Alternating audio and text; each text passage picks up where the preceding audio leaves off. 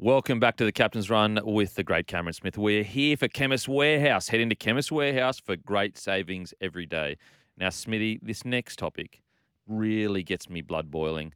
Yes. I tell you what, if it was back in the day, I'd write a letter to someone angrily and I'd say, what the hell is going on here? Rise in sin bins for 2023. 44 sin bins from the opening 7 rounds compared to just 28 in 2022 and 16 in 2021. Of the 44 sin bins this year, 29 were for foul play, with 26 of those charged by the match review committee. The NRL head of football, Graham Annesley, defended the rise. The players have to comply. One of the frustrating things from an administrative point of view is that we still see players making decisions that are not necessarily in their best interest or the best interest of their team in hope they'll get away with something. What do you reckon, Smithy? Because I reckon a lot. Yeah, well, listen, I think it's got out of hand, no doubt. And the impact it's having on our game is huge. I don't think a lot of people at the top, as in our administration, understand the impact it has on the games. Certainly from a fan's point of view. And I sort of get around junior rugby league areas of the Gold Coast, and in my travels, like through airports and even at the stadiums, like pre-game and all that, like fans are coming up to me and just with frustration talking about the situation we have with sin binnings and how many there are and how easily players are being put in the bin right now. I'll just jump to the comments from Graham Annesley though. Oh. Like now he's head of football at the NRL, and I can understand him coming out and defending the position of sin bins and the amount that we've seen over the first 7 rounds of the competition, because that's his job. All right, that's his job to do that. Because but at the same time, he also come out and defended just on the weekend. He defended the penalty blown against Tyson Frizzell for hair pulling. So do you understand what I'm saying? Like that's just as his position, as his role of head of football at the NRL, he has to defend the referees and the game that we're watching right now. Every single person that has seen that tackle from Tyson Frizzell on Jerome Luai, they know that's not a penalty. Mm-hmm. But still, Graham Annesley stands in front of the cameras and in the media and defends that it was the right decision. It wasn't. It was a ridiculous decision to penalise him. But anyway, back to the sin binning stuff. I just think that, and I made the comment after the Storm Manly game on the weekend, that I feel as though our officials, they're jumping at shadows at the moment with all this hip drop stuff talk at the moment. Late shots, which some are blatant and very black and white, that people need to go to the sin bin, and players are aware of it. They're aware in particular of the late shot. When halves go to the line and pass the ball, and after they've let go of the footy, you whack them in the back. Like they know that that's a sin binning offence, but yet players are still doing it. When the black and white stuff, I'm okay with, but when we're sin binning players, just it looks like for the sake of it, it's extremely frustrating. And you see how quickly games change. How games change when teams lose a player. Like, perfect example on the weekend, Big Tino Fa'asuamaleaui from the Titans, he gets sin bin. I think the Broncos went and scored 3 tries. Now, they may have gone on and won that game in the end anyway if he stayed on the field, but that just shows the impact that it has on footy sides and how quickly it happens. Mate, I honestly couldn't agree more. There's a couple of things here that really frustrate me. First of all, for him to come out and say the players have to comply. One of the frustrating things from an administrative point of view is that we still see players making decisions that are not necessarily in their best interest or the best interest of their team, in the hope they'll get away with something.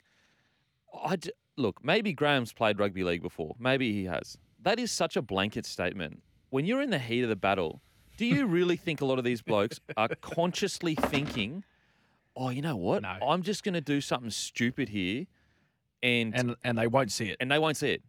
Now, look, are there some players that do stupid things? For sure. And I just think it's an out of touch. And look, I just want to say Graham Ainsley has a tough job, and I think we Yep. both agree it's a tough job. He's got the pressure of the media, the players, and he's just, from his perspective, his intentions are good, for sure. There's no denying that.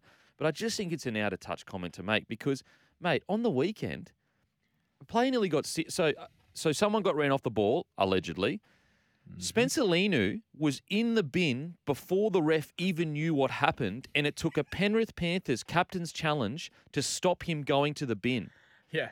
And you're telling me that it's all just the players making these bad calls? Like, oh, the players need to just pull their heads in. It's like, with that, I feel like saying, mate, maybe you guys get stuff wrong, and maybe we get stuff wrong. Let's meet like halfway. Yeah. No one's perfect. No one's perfect. No one's perfect. And so I just think that the sin bins, so people go, okay, well, players should learn, rah, rah. The environment has changed. So the impact of the sin bin is now different. So 2 years ago, there was 16.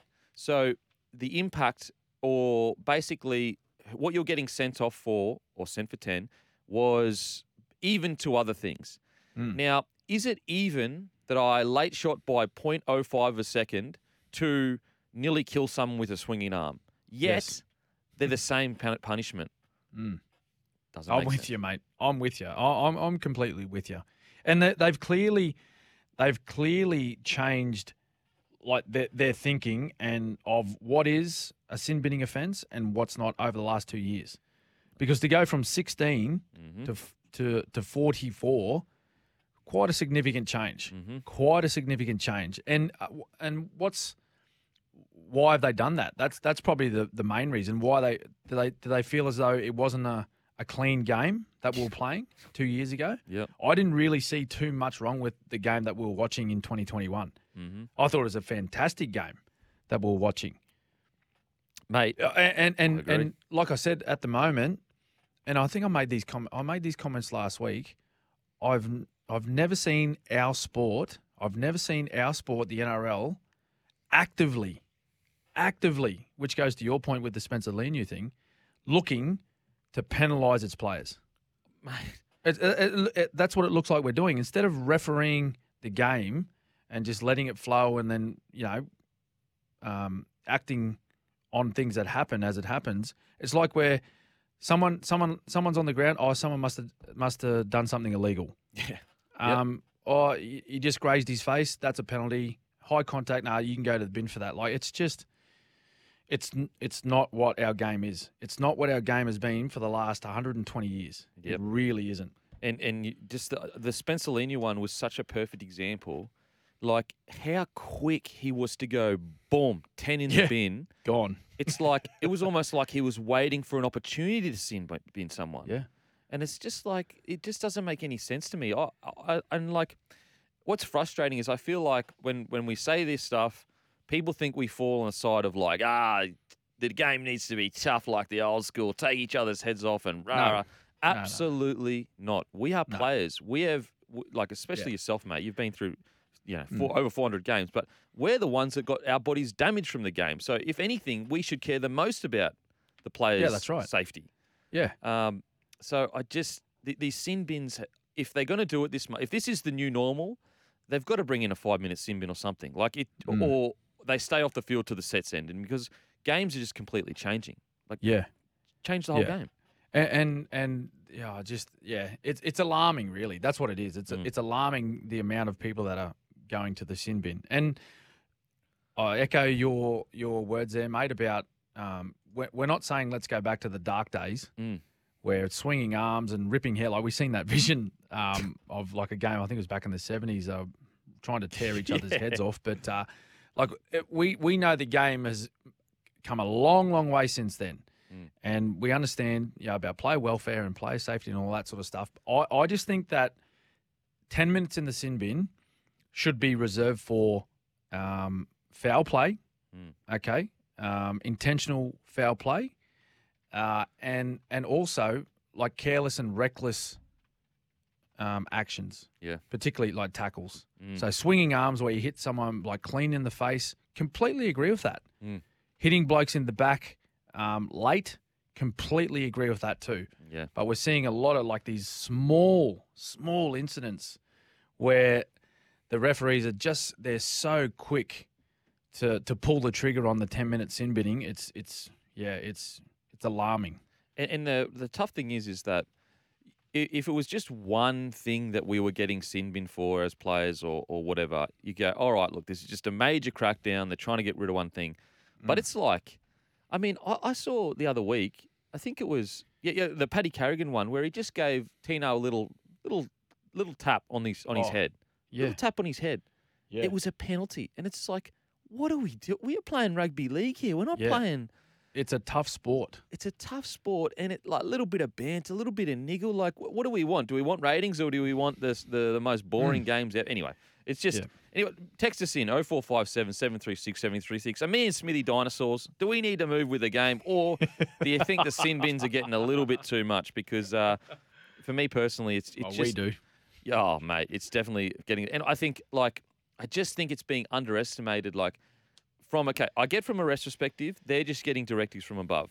Yep. But it's not being appreciated enough that this is the livelihoods of all of these players. Losing games is catastrophic. It's not a small deal to lose a game.